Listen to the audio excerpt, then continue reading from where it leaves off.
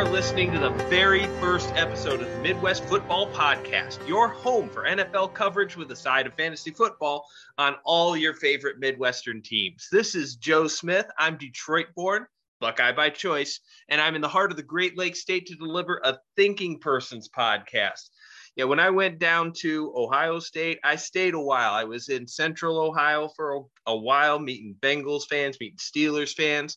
I lived in Northeast Ohio, where I was in the heart of Browns Nation. I actually went down to Florida for a while, and believe me, you get Midwestern transports all the way up and down that state. There's as much coverage of the Bears and the Lions as there is the Patriots or even the Florida teams when you get down away from the big cities. But enough about me. I want to introduce you to my partner, a great mind from the Midwest. Here is Brian Rosenquist. Good afternoon, people of Earth. And this is Brian Rosenquist. I'm the co-host, and I'm a Chicagoan, born and raised, lifelong Bears fan, even through the dark ages between Ditka and Lovie Smith, where we could never beat the Packers. It was brutal. But like Joe, I have a lot of experience in the Midwest. I went to Ohio State, which is where we met, and or should I say the Ohio State? And my mom's side of the family is Pittsburgh and Cleveland fans, and my dad's side of the family is all Packers and Bears. So I'm very familiar with the rivals in the Midwest, as well as the Ohio State-Michigan rivalry too in college. And like Joe, I've spent some time in Florida. We weren't there at the same time, but I've also been to Seattle and South Carolina for many years. So I've met a lot of Panthers fans and Seahawks fans, but we don't need to talk about them because this is the Midwest. And even though I'm coming to you from San Antonio today. Every week we'll be posting coverage of the Bears, the Lions, the Browns, Bengals, Steelers, Colts, Packers, and Vikings. We also have, in addition to the sort of analytical coverage that we're going to be trying to bring you, we have over 45 years of combined fantasy football experience between us that we can use to help you improve your team. Over the years, though, we've both found out that the best way to have success at fantasy football is to understand actual football. So that's why the bulk of this podcast is to help everyone, including ourselves, do just that. Analyze, understand, and maybe predict what's going to happen in the realm of the NFL football, especially with our favorite Midwestern teams. But before we get to our first episode, though, we want to thank Raymond for our intro and outro music. That is the artist's name, Raymond. He consented to let us use his song and make us sound more professional. The song we use, the track name is Running Home from his debut album, Call to Me. And that album and that song is available on Spotify, iTunes, Apple Music, and wherever digital music is sold. Please look for it. He does a lot of hard work, and he's a fantastic piano player. We also want to thank Chris Brandley. He did all the graphic design work on our logos, and we really think he did a fantastic job. You might think it doesn't seem like much to do a little square image, but when you figure out how many different socials and images a good podcast needs, he's really put in a lot of work to help us get started on the right foot. So thank you, Bradley. Both of them, Brandley and Raymond, have done a lot to make us sound a whole lot more professional than we otherwise would. All right. So Brian, do you have anything else you want to add before we jump right into our coverage here? I would like to add one thing. People listening to this might think this sounds like an NFC North and an AFC North podcast. Where are the Ravens? Well, tough break. They sold out to Cleveland and they left the region, so they get replaced by the old Colts, or the new Colts, sorry, that used to be Baltimore. Tough break, Baltimore. Yeah, that's right. We do the real Browns and the real Colts. So sorry about that, Baltimore. We love you, especially the family that I have down there. But yeah, not in this podcast, at least not for the foreseeable future. So that being said, I have a lot of friends of the Commanders. They'll be happy that I omit the Ravens, but we'll still talk about you from time to time. All right, then. So let's dive right in. Today, we're going to mostly be talking about the free agency season that was and how every team set themselves up for the draft. The actual draft coverage will be in our next couple podcasts. But there were a lot of Midwestern teams that made some big waves, some big news, and a couple of them that have some big stories that dominated much more than the actual signings that they made this season. Let's start with your Chicago Bears, Brian, your hometown team. Chicago entered the offseason with the most cap space in the league, and they really did a lot with it. Brian? So I like what the Bears did as a whole, not just to put the cart before the horse, but they had a lot of work to do. They had the most holes, and they had to use all that cap space to fill them. By my count, they had, if you include the trades for DJ Moore, 11 pickups, which is 4 more than any other team in the Midwest, which was 7 or 5 by Detroit, Indianapolis, and Cleveland. And they needed it. What I like what Poles did was he added a lot of adults in the room at the defensive line, Nate Davis on the offensive line. They're not all world breakers, but he didn't break the budget for them. TJ Edwards, awesome pickup. The one big note was Tremaine Edmonds, sorry. And he broke the bank, and I know that was a controversial acquisition, especially given what happened with Roquan Smith in the offseason, where in the middle of the season, where we traded him for a second-round pick instead of paying him. I personally like it. We got a second-round pick, and we're paying him less than $2 million, and he wants to be here. Roquan was a little disgruntled, maybe rightfully so, but he's happy. We're happy, and we can move on. Yeah, that's an interesting strategy where you're moving on from a key player as you're trying to what looks like a rebuild and maybe turn the corner. I do have to say that I really liked the linebacker signings, considering that the Lions, and I don't want to bring them up too quickly here, but they signed Anzalone to a 3-year deal for $6 million a year, and for $1 million more, they could have had maybe the best off-ball linebacker in the class and one of the best defensive players available. Talking about TJ Edwards that the Bears signed. I agree. I love that pickup. And it's also a weak linebacker class for the draft. So I think it's good that the Bears filled those holes, because now the Bears have pretty much addressed everything, but we have the worst defensive line in football by pressure rate. And I think we're in a position to throw a lot of draft capital at them. And there's a lot of good pass rushing depth, in my opinion, of this year's draft. Well, I would say that, because I was doing some research for our upcoming draft episodes. And one of the things that really struck me is how many quality edge rushers there were in, not necessarily at the top of the draft where it's a little bit scarce, but in the first, say, 60 picks, there's probably 30 defensive linemen or blitzing 3-4 linebackers that could be impactful on an NFL team. Now, we know from history that they won't all be, but there's certainly plenty of guys that people can take swings on. And that's what I like about the position the Bears have put them in, is probably address tackle with the first pick in the 9th, probably Skoronski or Paris Johnson. But then we have 3 more picks in the top 64 picks that could easily be thrown at the defensive line and add some good depth. Or we go with defensive lineman in the first pick. Although I think that the first round to the 3rd round, I don't see a huge difference. But either way, we're also in a good position to trade back. And again, if Poles wants to, instead of 9, you can get that. There's some other tackles that are available too. And the other thing I liked about the Bears did was they addressed the running back situation on a budget. I mean, obviously we have Khalil Herbert, who's looked really good the last couple of years. Anybody who had him in fantasy loved the value they got from him. DeAndre Foreman got him on a 1 year, $2 or $3 million contract, which is really good deal for a 2-down thumper that produced for Carolina. And then even Travis Homer, nice little 3rd down back. And then we haven't even talked about the elephant in the room. DJ Moore was basically a throw-in on going from 1 to 9, and that makes the Bears offense look a lot better, especially when you throw in Claypool as possibly the 3rd receiver now. Well, I don't know how much of a throw-in DJ Moore was. It wouldn't surprise me if the Bears really made him one of the linchpins of the trade, especially if you consider that Carolina is going to be basically starting over. It's huge because it gives the Bears that legit number one. They can move Mooney to number two. They're starting to build an actual core, and they've rarely had in the last couple decades. Yeah, and the word on the street is that Carolina wanted to offer the Bears a third first round pick. I think it was in 2025, and the Bears said no, we want DJ Moore.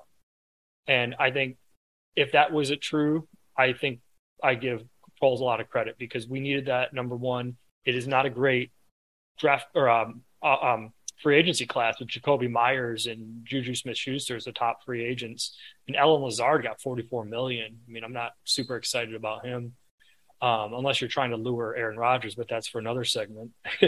and and then the other thing too is like I think it helps the Claypool trade because that's very ripped, especially when they end up being the 32 pick, which is essentially a first round pick now that the Dolphins have forfeited their first round. And Claypool didn't produce last year, but he also came in late with a hamstring injury, and then Mooney got hurt. And I think he's basically full season, the offseason. And I think he's going to be more willing to be the number 3 receiver than he was in Pittsburgh, where he used to be a stud when he was a rookie and had 10 touchdowns. And they pull him Pickens and bumped him down. It felt like a demotion for him. Now he's starting fresh, and whether he's fighting Mooney for the number 2 spot or not, I think he's just happier to be there. All right. My own hometown team, the Detroit Lions, also made plenty of news in free agency. The Detroit Lions added a lot of talent without breaking the bank on any one player. Have they turned the secondary, the team's biggest weakness, into a strength? Yes, to the point where they dumped Okudah for peanuts today. Happy breaking news. What's your take on that? I've been meaning to ask you that all day. One of two things happened here.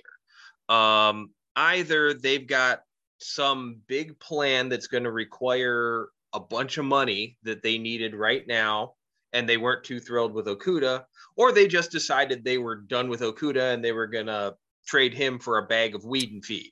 One of the two things happened. I'm a little bit sad for that because I feel like he never really got off the ground with his injuries. The people like to forget, yes, he was hurt last year and he was in most games this past year, but it was also his year removed from an Achilles tendon tear, which is always a major downgrade for a player. And let's not forget that even before he got hurt, he was Matt Patricia as a rookie, and that did nobody any favors. Every defensive back in Detroit that year had their worst career season. Yeah, Patricia infamously played way too much man-to-man. So you're throwing this rookie in man-to-man against most of the league's best receivers right off the bat. Of course, it was ugly. I'm not saying he's ever going to be worthy of the 3rd overall pick because look at the front office that drafted him. I do wish they could have gotten more than a 5th, which is kind of like trading him for the spare change in the couch. But it wouldn't surprise me if he's a starting quality player because he flashed at times in Detroit, although he was a lot of Detroit Lions fans' scapegoat right now. He had an up and down year. Even when I looked into it today, it wasn't as good as I remember, but it was solid in my opinion, which is pretty good coming off an Achilles in year 2. And I mean, considering he played Oruwariye right off the bench and right onto the bench and off the team, of course, Oruwariye had that infamous game where it seemed like he was called on pass interference for 17 plays in a row, but. Yeah, they had some fantastic signings and in the secondary. So the writing was kind of on the wall. And then you figure a $10 million cap hit for Okudah, and I get it. That's what I was going to get at is you're getting out of $10.7 million in 2023, which you forget that a rookie contract's cheap for a quarterback when he's getting paid $10 million, but not for a cornerback that's not staying on the field. And then also now you don't have to deal with choosing whether or not to exercise his 5th-year 100% guaranteed option for about 11.5. That's the Falcons' problem. And I think it's a win-win. You guys get to move on. You get a little something, you get a little cap space. You already signed the extra, 3 defensive backs. There's a lot of good defensive backs in this year's draft class that you guys might take one with one of your first two picks, whether you want to or not as a fan. That's a different story. But it sets you guys up in that position. And then the Falcons get a high caliber first round pick with a year and a half to decide whether or not they think he's a reclamation project. And he could change it. I do have to give the front office a lot of credit because the biggest problem that people had with the front office coming into the 2022 season last year is that they basically brought everybody back from a 3-win team. So was the Brad Holmes regime going to bring in free agents that were impactful? And oh boy, did he ever this year. We had Cam Sutton, we had CJ Gardner-Johnson, we had David Montgomery, and all of them had different segments of their fan bases from where they were saying, wait a minute, we couldn't match that deal. I was going to say, Manuel Mosley was a good addition, too, along with Sutton at cornerback. That's true. Emmanuel Mosley's coming off his injury year, right? So it was that's he's kind of got a 1-year prove it deal, and if it works, then the Lions look loaded in the secondary. Yep. The one knock is that Sutton's the only cornerback signed through next year, which is why a lot of people think that you guys are going after one of the big 3 cornerbacks in the first round. It could be, but we can talk about the Lions draft plans on another episode. Believe me, it will. The Lions are definitely going to be one of the movers and shakers in the early part of the NFL draft, I think. Let's talk about the running back carousel briefly. So the Bears, as I mentioned, we got Foreman and we did a little budget. As a Bears fan, I'm happy to see Herbert get a better role, even because I think he outshined David Montgomery. On the flip side, I think Montgomery is a much better version in Detroit than you're getting from Jamal Williams, who was a great third down thumper that got the ball into the end zone. But Montgomery has legitimate 3-down back capability, and I think he's got more juice in the tank than Jamal. Yeah, I mean, the Jamal Saf has been really talked to death for the people in Detroit, but I really feel like Montgomery is an improvement because he's so much more versatile. Yes. He's got better speed. He's one of the great tackle breakers, and he was doing the same yards per carry in Chicago with an inferior offensive line, better than people think of the Bears line, but an inferior line to Detroit. Even if they're worse. Yeah, that Jamal was getting in Detroit. So if if he's used in a halfway similar fashion, it remains to be seen about the goal line. But I think he's going to end up with better numbers overall. And he's a good pass catcher. He's very good pass catcher, which is underrated part, Now, do you think this minimalizes or marginalizes DeAndre Swift? Do you think Dan Campbell does not like him? Or do you think Swift is now the guy? I am not holding out a lot of hope that Swift is going to be there. It looked like there were games last year where he was perfectly healthy and getting under 10 touches. I just don't think the team feels like they can trust him to carry a full load. It's like they're trying to keep him in bubble wrap, and I don't get that mentality for a football player. If you can't trust him to be out there, then if you can't carry the load, then you can't commit to him with any kind of big money contract. You can't really protect a running back. You can protect a quarterback. You can't protect a running back. If he's going to get injured, he's going to get injured. But and boy, howdy has he ever in the first couple seasons. But if you have him in Dynasty, there are still some DeAndre Swift truthers out there that'll pay full price for him. So now might be the time to ship him, because it doesn't sound like he's exactly won over the people of Detroit in his short career in the NFL so far. No, you got to respect the talent. When he's on the field, he's really good. But, oh boy. Trade him after that. So it wouldn't 60-yard game.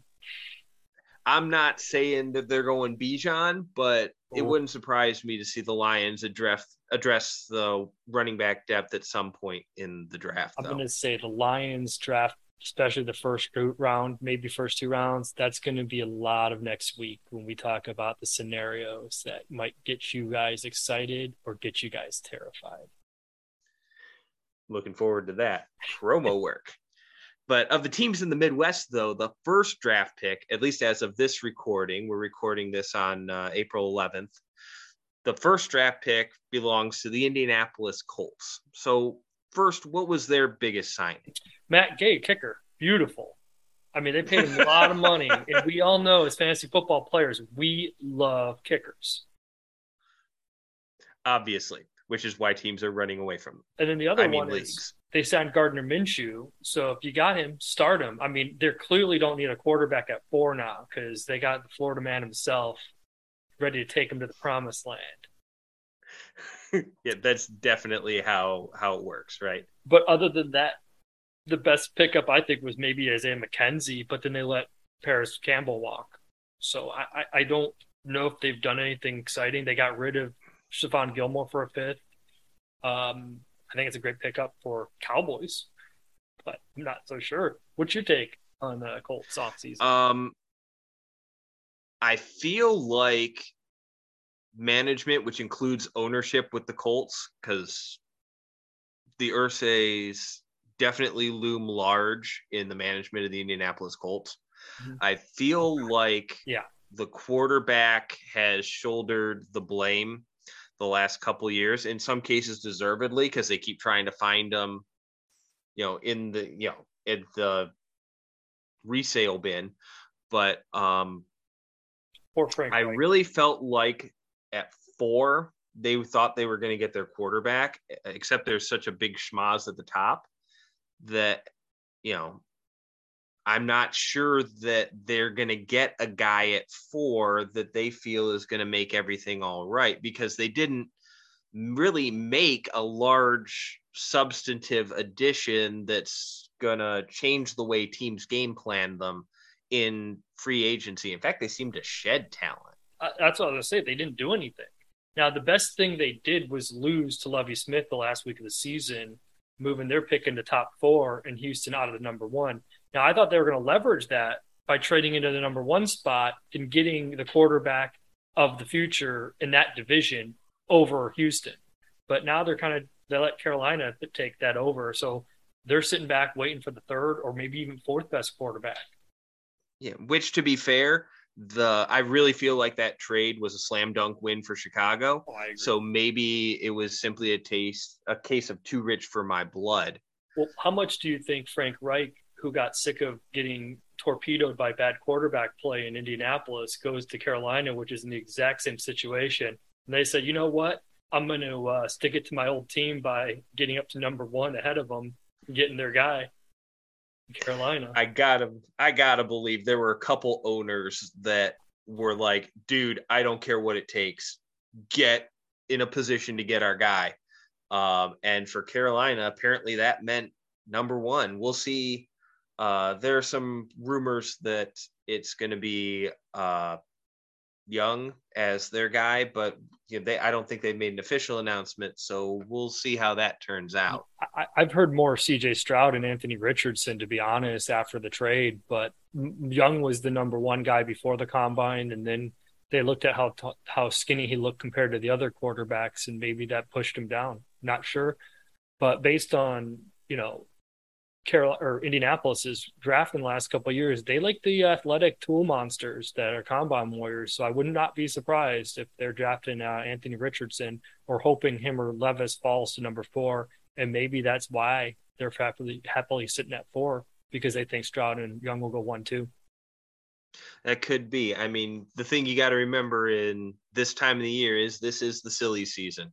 There's a whole lot of misinformation and innuendo out there that is honestly just noise at this point. We're too close to the draft to get authentic feeds. And we don't want to know who Carolina is. The NFL wants the drama of all the speculation anyways. Maybe it could be Hendon Hooker. I've heard him in top 3 now. Clearly, yes. But moving on from the potential disaster of that pick, I do feel like a team that had a good under the radar offseason is the Browns. They have absolutely no draft this year at all. So this is going to be our big Browns coverage. They went ham in free agency. For the most part, it feels like money well spent, though. What do you think? I mean, you're right. They don't draft until the third round. Their draft picks were basically Deshaun Watson and a half a season of shaking off the rust and him returning to form in Houston.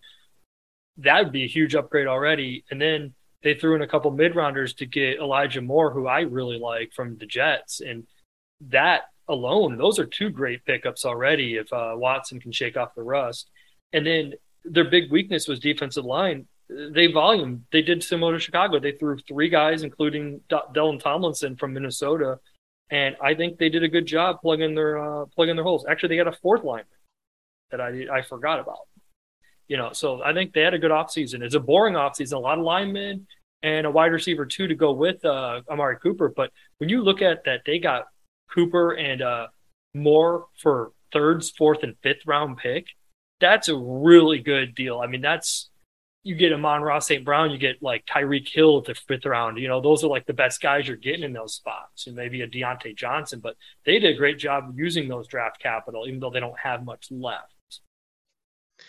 I would agree. They've got, Amari Cooper last year was pretty much asked to carry the entire wide receiver platoon on his own because they let Jarvis Landry walk. Well, with Elijah Moore, they got basically a younger version. They've got their true slot receiver again, that's running different kinds of routes from Amari Cooper. It remains to be seen what they think of Donovan Peoples-Jones, but he's a field stretcher. I think he complements those two well. Obviously, honestly, as a third receiver, I think he's perfect for that role. But do they feel like they could get somebody else in the draft? We'll see. To either maybe a catch and run guy, maybe a contested catch guy, somebody that does something a little bit different and makes it a little bit more of a complete core. Watson loves those deep threats too, so maybe they add another one. They have a couple in this draft, and don't forget they do have a contested catch guy, David Njoku. He showed some pretty good flashes at tight end. I think he's still there, right? Well, he is. Yeah, that's true. I sometimes forget about him because, just because I haven't been up in Detroit. It's harder to get Browns coverage, basically. But yeah, he is there, and they're definitely committed to him with a big money deal that they gave a couple years back. So yeah, they're starting to develop a nice core of targets for Watson. And speaking of Watson, one of the best things they ever unknowingly did was they gave him that huge guaranteed contract, and now former MVP Lamar Jackson is super pissed off and wants out, doesn't want to play him twice a year now. So if you can get Watson to shake off the rust and you get Lamar out of the division, that might be a double win for them.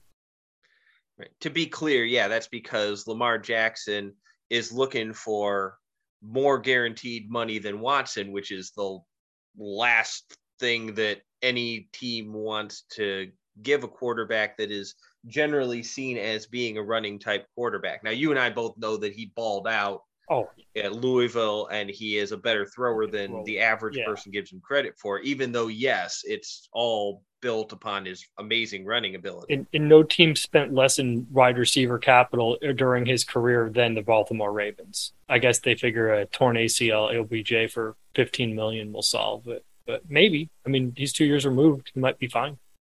Fun fact, $15 million guaranteed to Odell Beckham this year is almost exactly the same guaranteed money as the entire Lions receiving corps.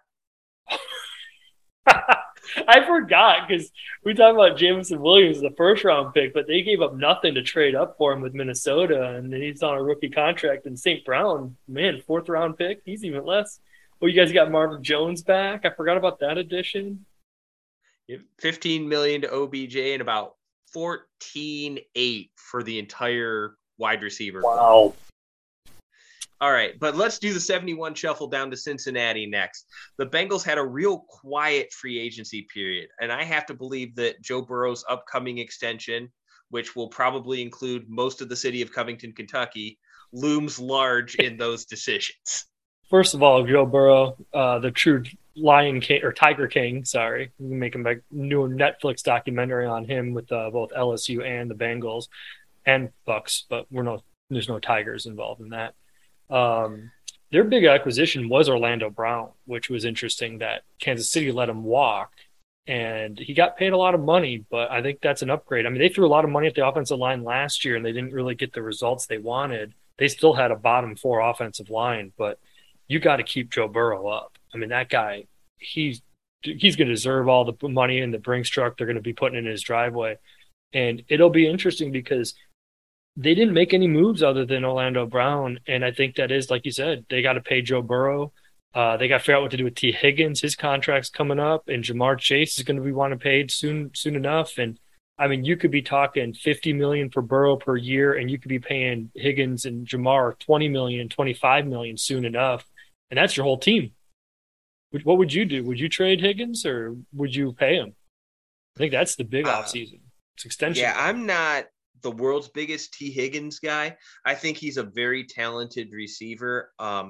What really, I think, killed the Bengals offense last year, I mean, obviously they were fine offensively as a unit. Oh, yeah. But the reason the fantasy numbers weren't what we thought they were going to be is because some of us expected the tempo to increase. Of the teams that have big-time NFL passers, the Bengals are an anomaly because they're running a slowdown tempo and all the other top quarterbacks are just cranking out the plays.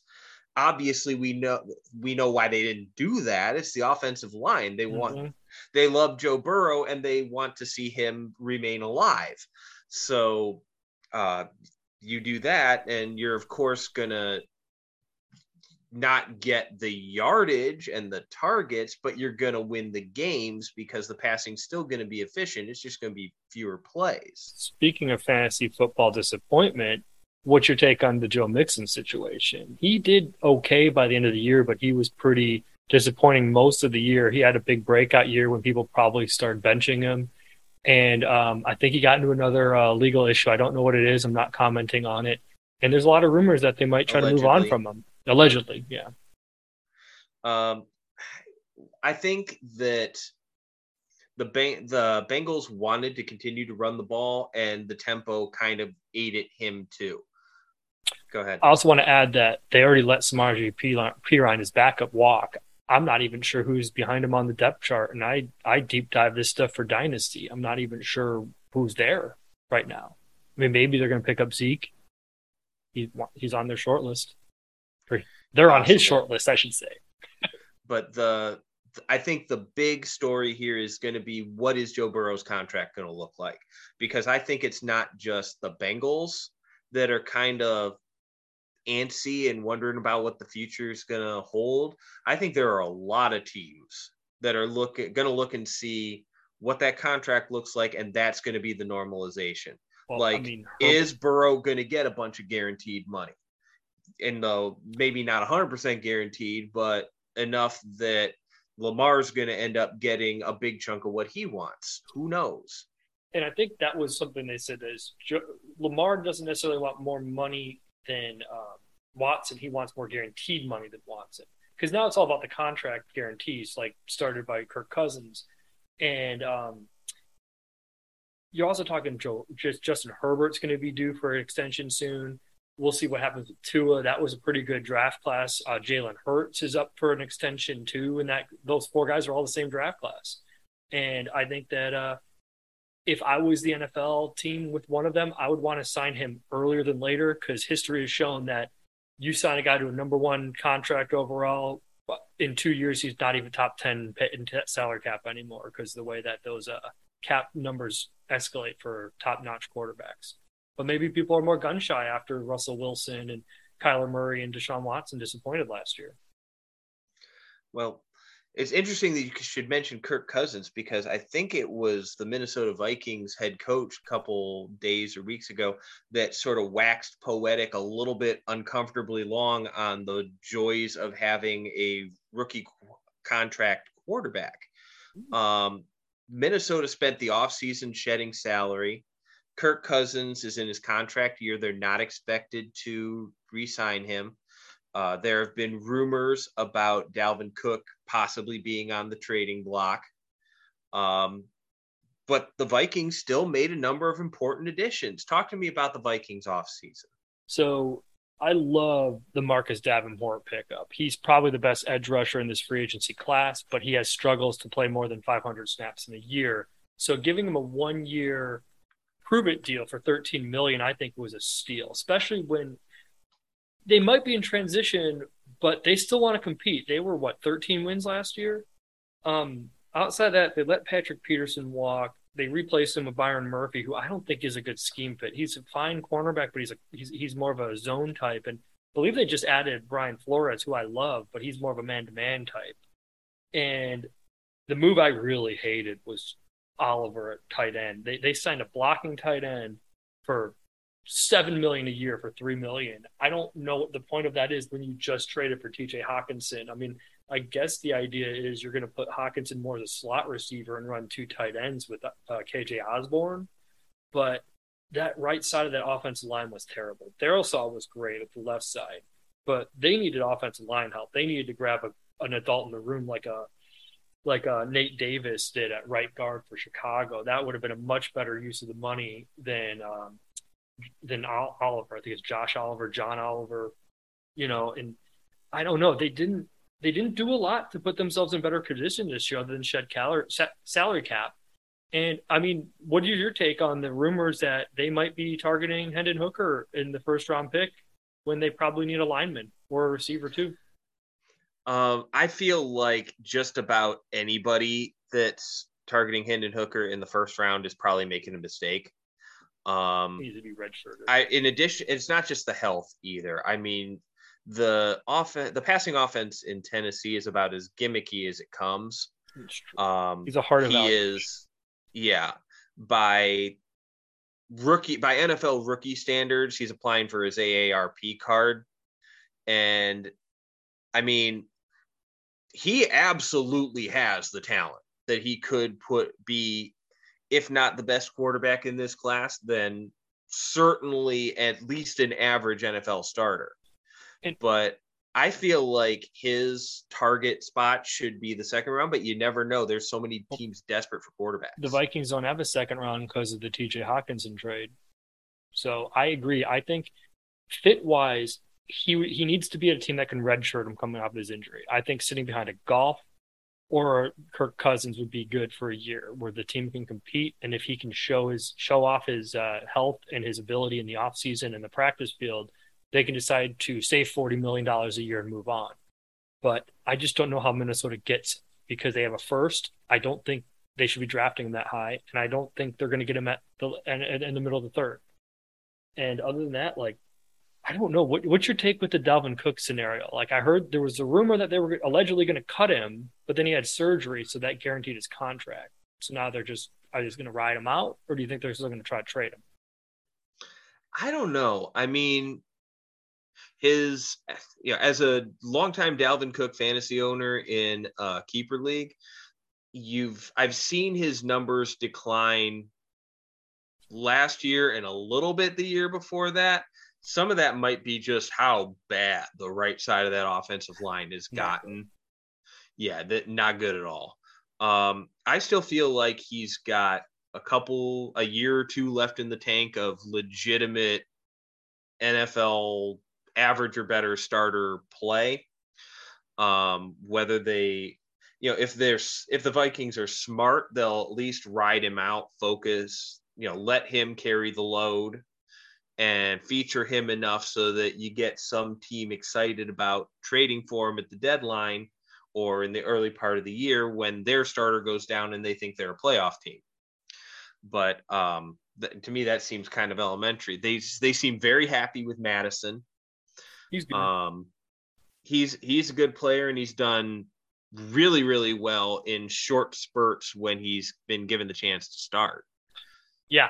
And they gave him a good contract, a reasonable $7 million 2-year deal, pretty solid. I mean, that's basically just a 2-year version of what Bears gave D'Onta Foreman, and I think he's a better all-around running back. And I like Foreman, but, he's better. And then the other guy that they got was that 5th-round rookie they picked up last year. It was Ty Chandler out of North Carolina. He showed really good flashes in the offseason, and he could be a good backup to Madison on the cheap. And I think that they're in good position if they move on from Dalvin Cook. I mean, the other option is just ride him out, because what is the running back trade market now? Mixon, Cook, Austin Eckler, all in the trade market. Zeke is waiting to be signed. Bijan Robinson is going to land somewhere.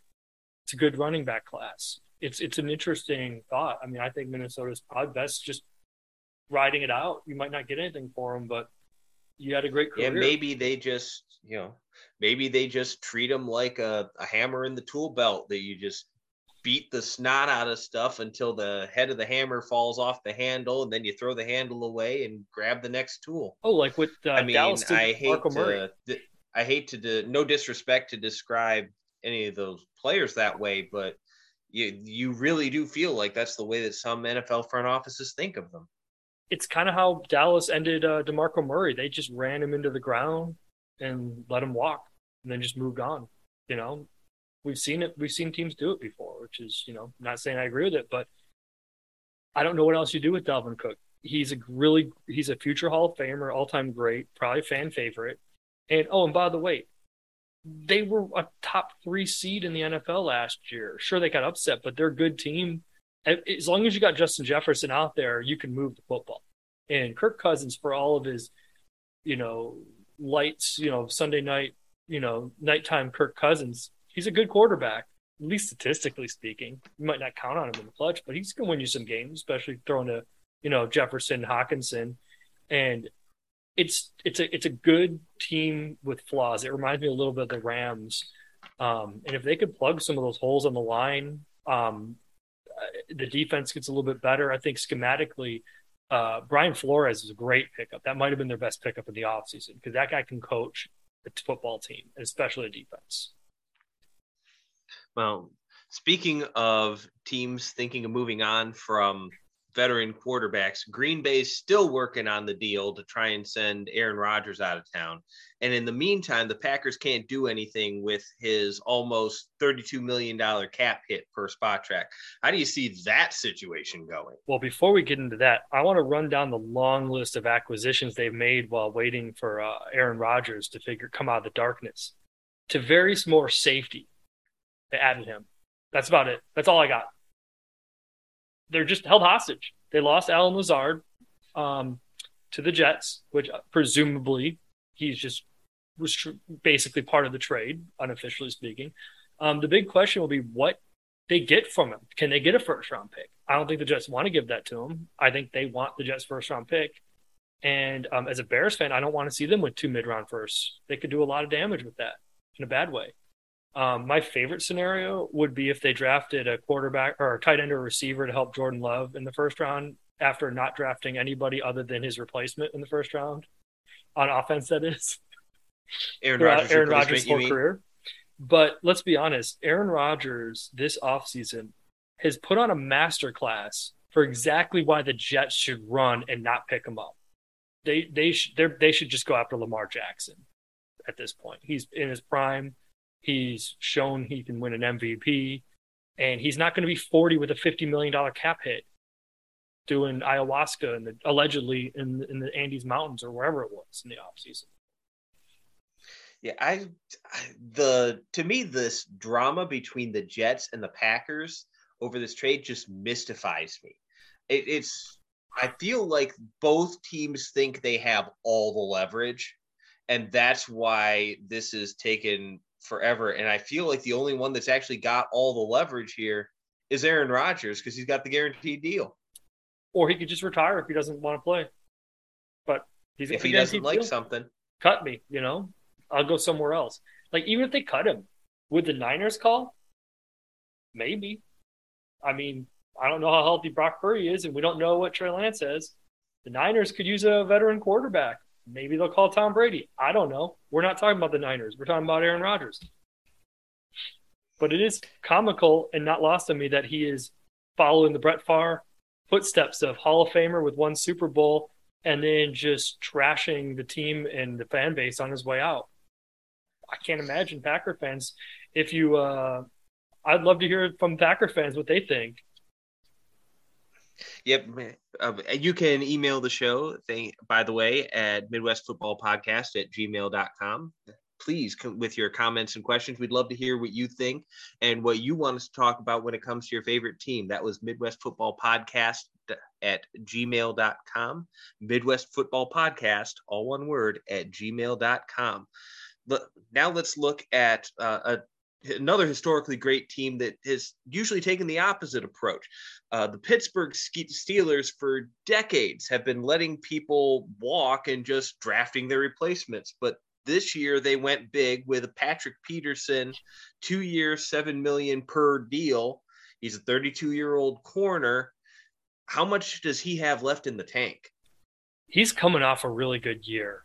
I don't know how much he's got left, but he played really well last year for Minnesota, which is a weird part of this quarterback roulette where, you know, he leaves Minnesota. Minnesota signs Byron Murphy, and Cam Sutton leaves Pittsburgh for Detroit. And I feel like everybody kind of won that roulette except Minnesota. And if they can use Murphy to his strengths, they'll be fine too.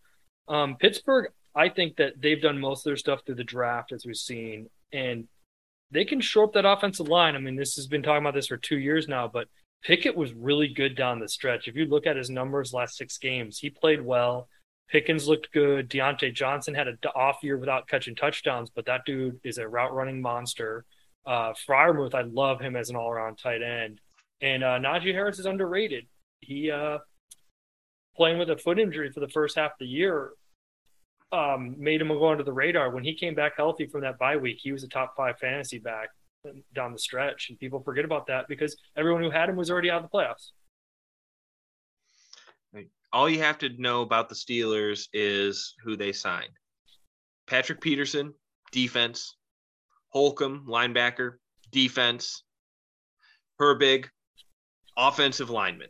Nothing exciting. They want us, but they are going to smash you. Yep. And I'll be curious. I mean, let's not forget one of the best things they did. We can add it mid-season. They got a second-round pick for Chase Claypool. Technically a first, since you want to not technically not a first, but the 32nd pick of the draft for Chase Claypool, and they got good value out of him. They picked him for, I think, a 3rd-round pick. They had a 1,000-yard, 10-touchdown season as a rookie. Kind of tailed off. He got a little bit of the diva vibe. But then they still managed to flip him for more than they picked up for him in the mid-round. I mean, that's pretty good. And they'll probably just get like an interior like defensive tackle for him. And that guy will be underrated and really good for 9 years. And only Steelers fans will know who he is. But he'll be a reason why TJ Watt gets another defensive MVP. Yeah, another Steelers special, we'll put it that way. Yeah, exactly. And it's incredible, like how the Steelers just they're patient, they're stable. It's what you can do when you're not, when you have 3 coaches in your entire history and all of them have been to a Super Bowl. And let's give Tomlin credit. He pulled off the most unlikely way to keep his streak alive, going from a transitional year with Mitchell Trubisky and Kenny Pickett to win 9 games last year. Like your Lions, underrated 9 and 8 team. Those 2 teams had bad records in the first half, and they were 2 of the hottest teams down the stretch. And do you think there's any reason to think that the Steelers can't continue to come on strong, especially in that division? Yeah, just a couple years ago, we thought everybody was going to kill it in the AFC North. And a couple injuries, a couple of disappointing seasons, and a Lamar Jackson, Baltimore Ravens fight that won't seem to end. And it's once again, it looks like the Steelers are ready to just calm, cool, and collected, keep banging away at people until they end up back in the playoffs and nobody wanting to play them. Imagine when they actually develop this young quarterback.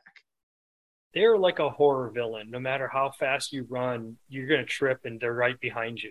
They have that magical teleportation power. They're just there. They're always there. They're always in the running. If you were to break down the Bengals and the Ravens and the Browns talent-wise, you might have the Steelers last, and you might not be wrong, and the Steelers could win the division.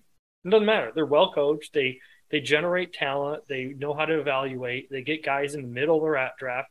And I'll be curious to see what mid-round receiver they pick this year. There's going to be a lot of good ones. And they're going to replace Chase Claypool with a 4th rounder and probably be fine, Yeah. It's crazy. You said something a couple minutes ago that I want to come back to and highlight, and that is consistency. They've had a certain, what was it, 3 coaches in the last umpteen number of years, Null, and Cowher, it is Connell. amazing the quality of decision making a person can do when they are not in fear for their job because everybody knows they know how to do it. You can have a down year and not get fired. There's a lot of coaches that you look back on them, they had like 3 or 4 12-win seasons in a row, and they had one injury-riddled year, and they got axed. And the Steelers do not have that kind of knee-jerk reaction to a down season. They have an ability to get together, identify where they were weak, and just keep trucking. And I wish more organizations ran like that, to be honest. I mean, there's a lot of unintentional comedy from the ones who don't. Sorry, Cleveland, you went through like 10 coaches in 8 years at one point, but that's the antithesis of it.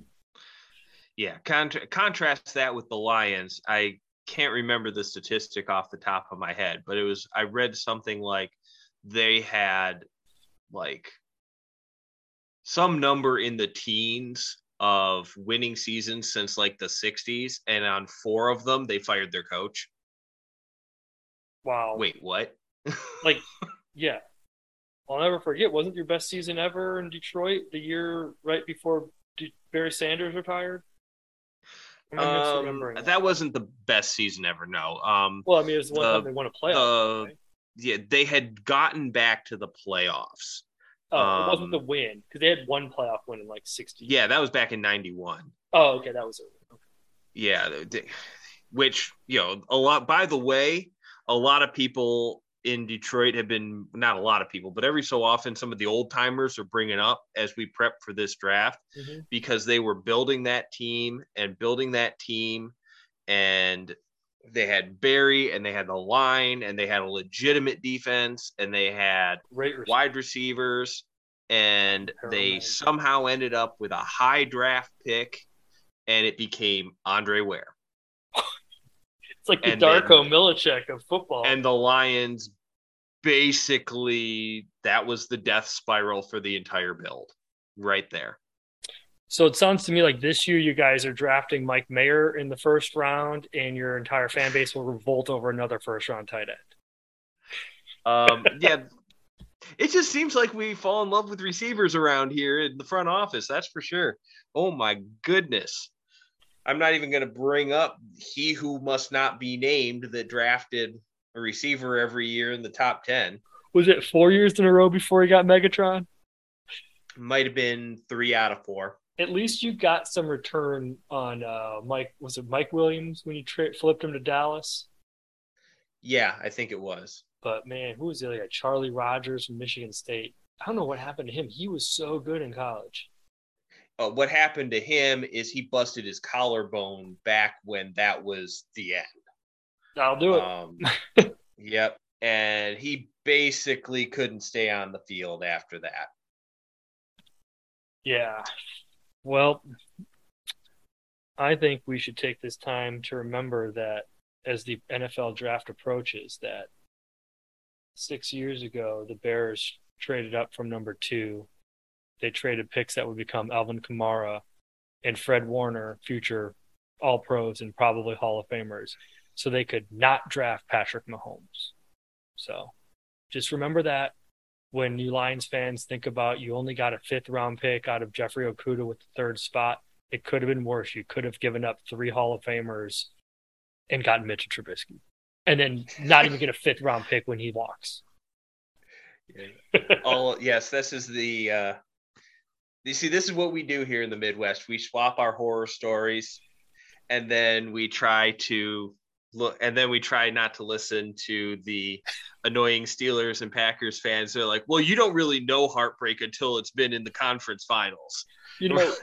I think let's come back around to Green Bay and give them a little more talk, because they're smart to move on from Rodgers. They've had Jordan Love for 3 years on the bench. They know what he's got. He's looked okay in games. I wasn't a big fan of him when they drafted him, but I could see him being just fine. And I really liked how Doubs and Watson flashed. And the Packers, all of us Bears fans are just like, finally, 30 years of two Hall of Fame quarterbacks is coming to an end.